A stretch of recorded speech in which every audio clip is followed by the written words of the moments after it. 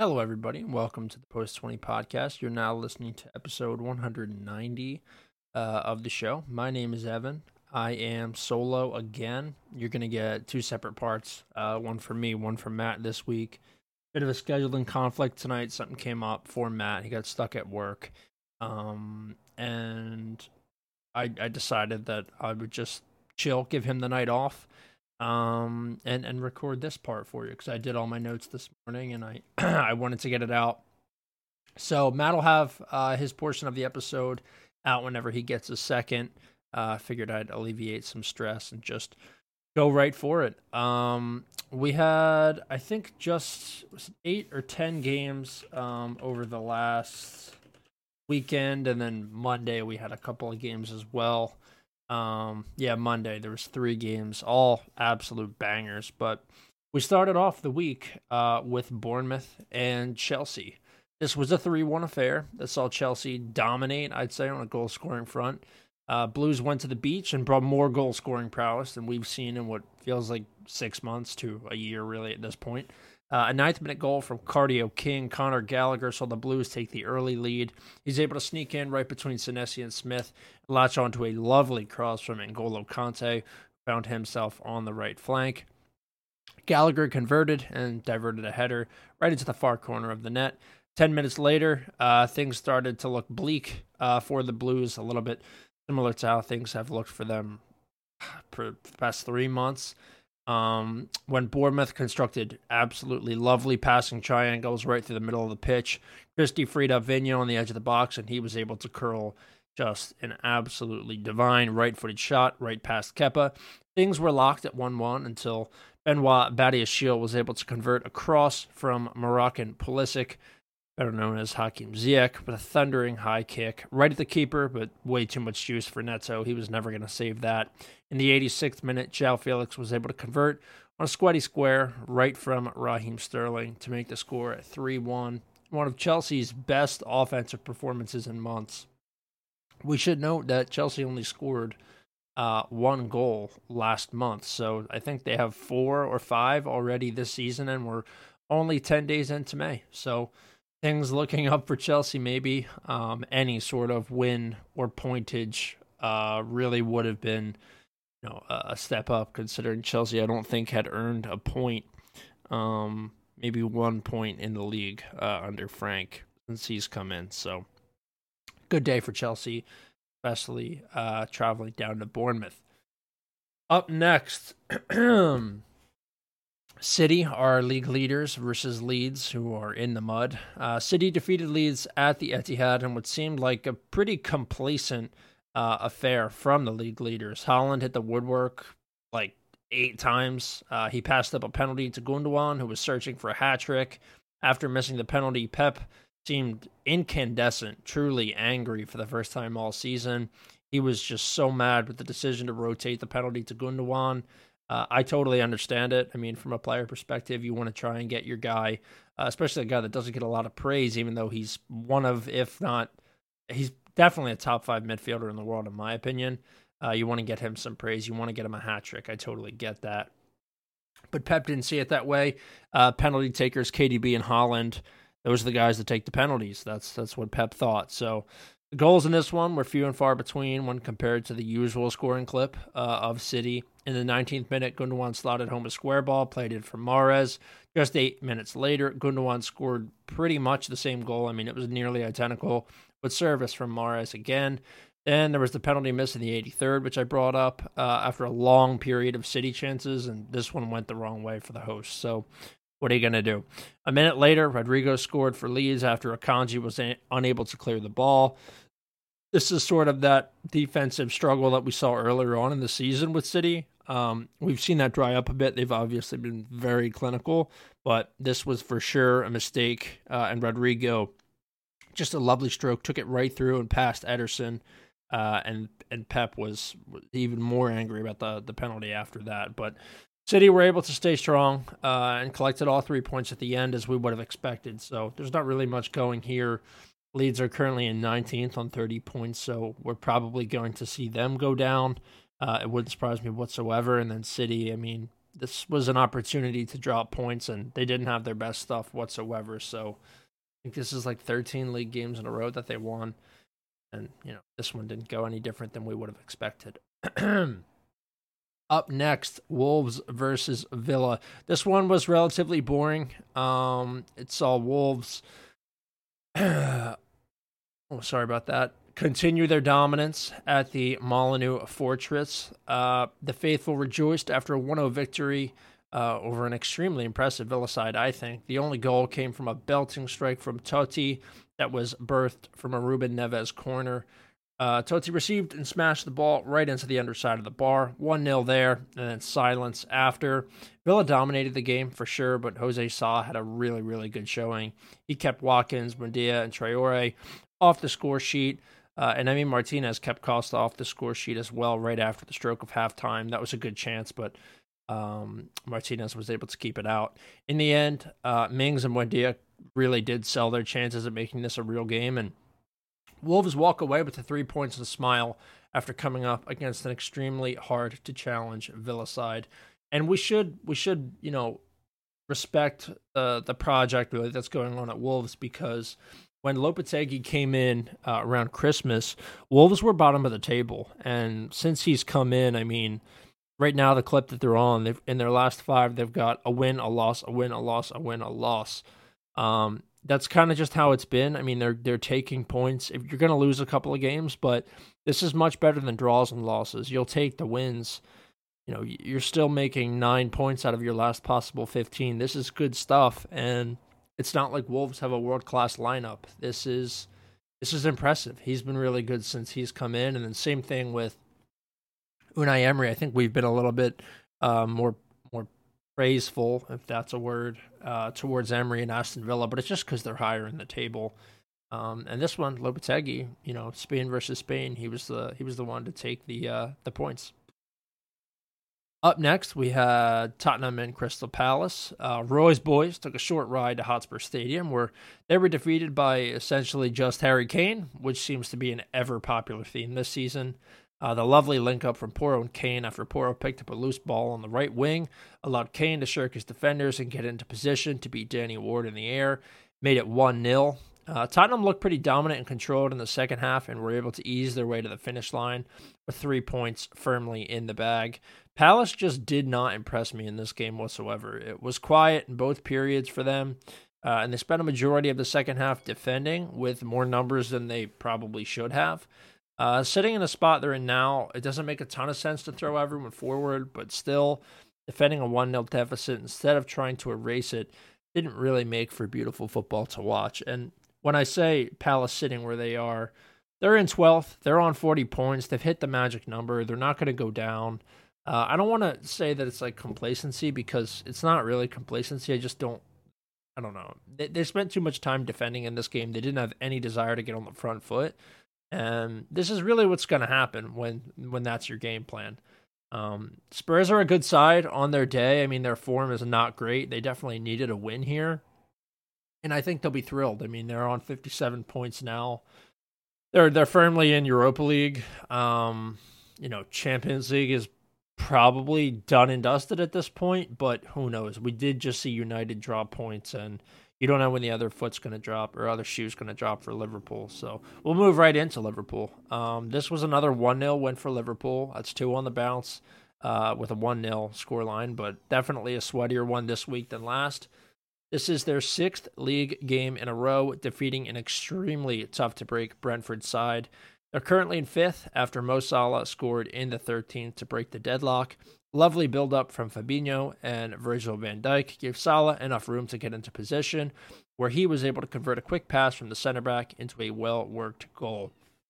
Nunez had a chance on a ball from Trent, but blew it, failing to hit the target from the center of the 18, which doesn't surprise me, but, that's the way it's been going for Nunez.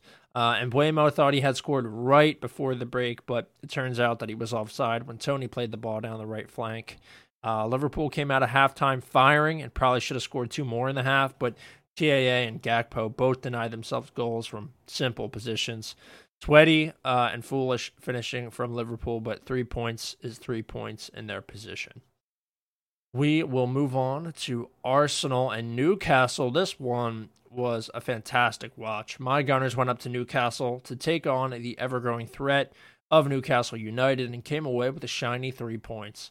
Arsenal have secured at least the second-place finish following this victory, and despite Newcastle's extremely hot start, it was the Gunners who were able to handedly win the game thanks to an unreal performance from future England number 1, I hope, Aaron Ramsdale.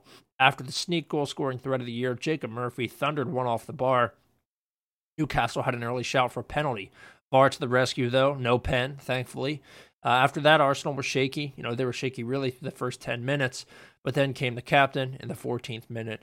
Jorginho, who had a wonderful game pulling the strings from the midfield, picked out Odegaard a few yards off the 18, where he drilled a low strike, a laser really, through the defenders.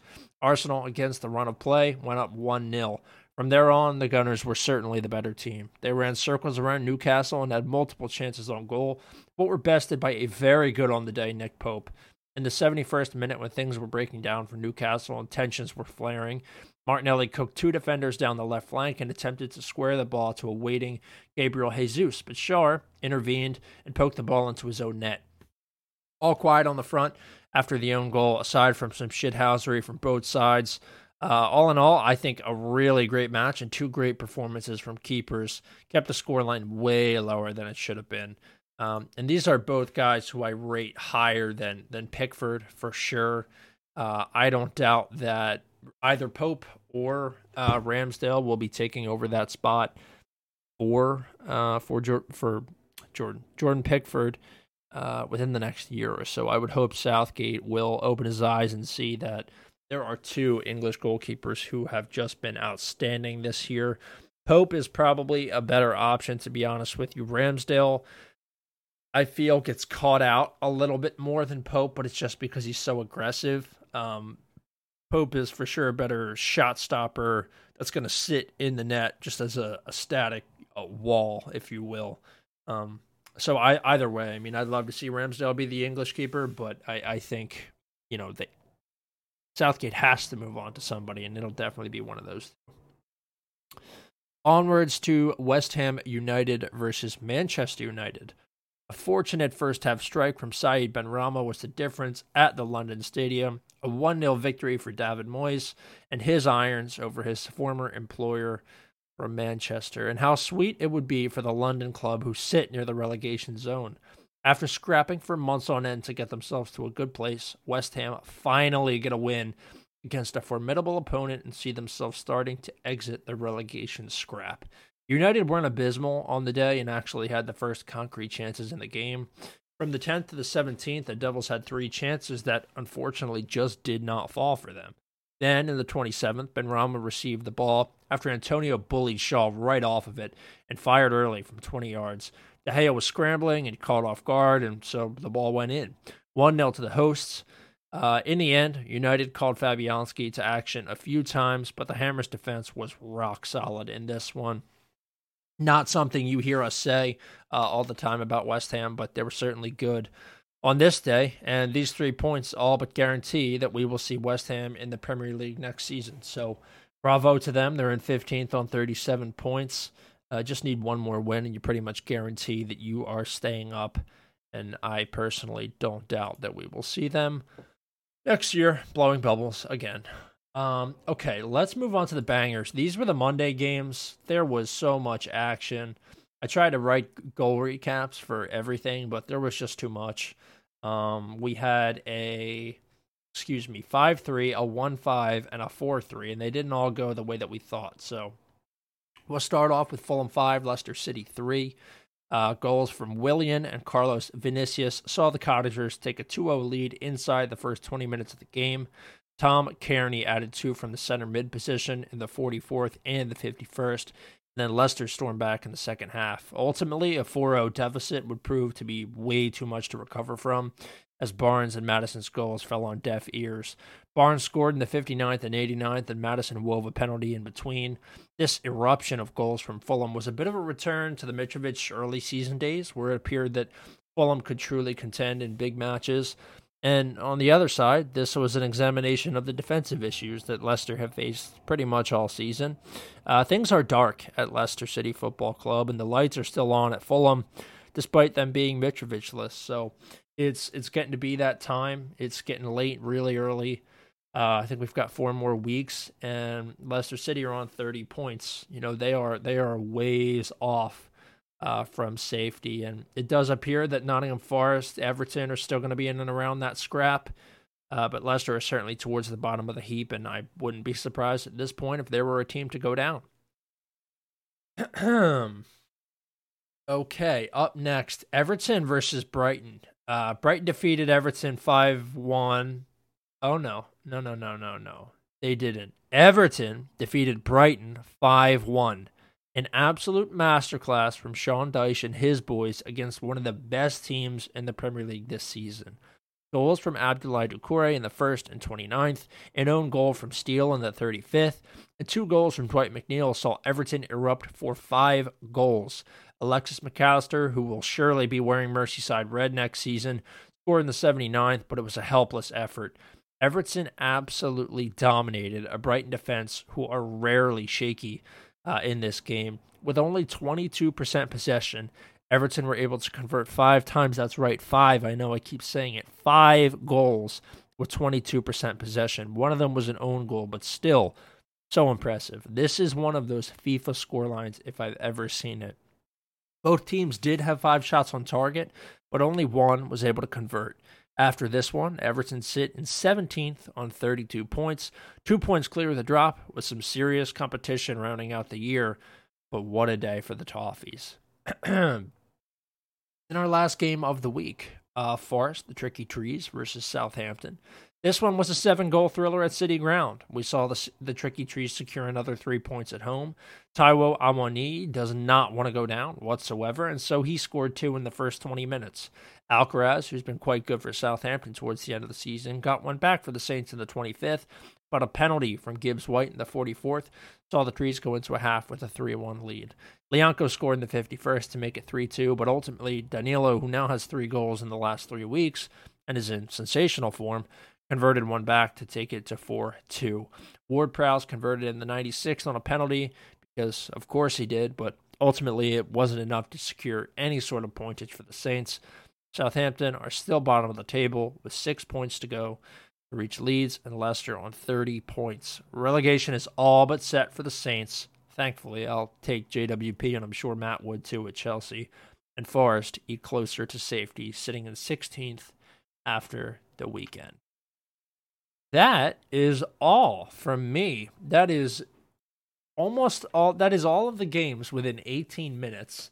That's a rapid one, but I kind of scripted out this morning. The games, what happened, goal description, stuff like that. I don't always do that. I know Matt writes a script. That's sort of just how he goes for it. It's not a full script, but he writes down his talking points. And I get a really good chance to watch a majority of the games, so I kind of just fire from the hip. This was actually nice. This was an interesting little experiment. I don't think it's something I'll do every week, but I think that's the first time I've written about sports. Those are tiny little descriptions, but first time I've written anything really about sports in probably a year. So that was super enjoyable. Let us know what you think about these sorts of things. I could probably do one of these every week, just 15-minute breakdown of everything that happened in the league game-wise. So, yeah, let us know. Thank you guys for listening. Make sure you check us out on social media. Sorry for the short one. I probably could have gone longer. I was worried that I thought Matt and I were going to record together, so I was worried I was going to be too rambly, too long, but it actually worked out that it was just I could just go right through it. So yeah, thanks for listening. Make sure you check us out on social media at Post20Pod on Twitter and Instagram. You can also find all past episodes of the show on SoundCloud, Spotify, and Apple Podcasts. I had a wisdom tooth taken out, so I am off to go ice it. My mouth is killing me right now, but I wanted to make sure that you guys had something to listen to recapping the games. For picks, for next week, what I'm going to do is shoot Matt my picks, and all of my picks will be right right there for you when Matt uploads his portion of the show. So thank you guys again for listening, and we'll see y'all next week.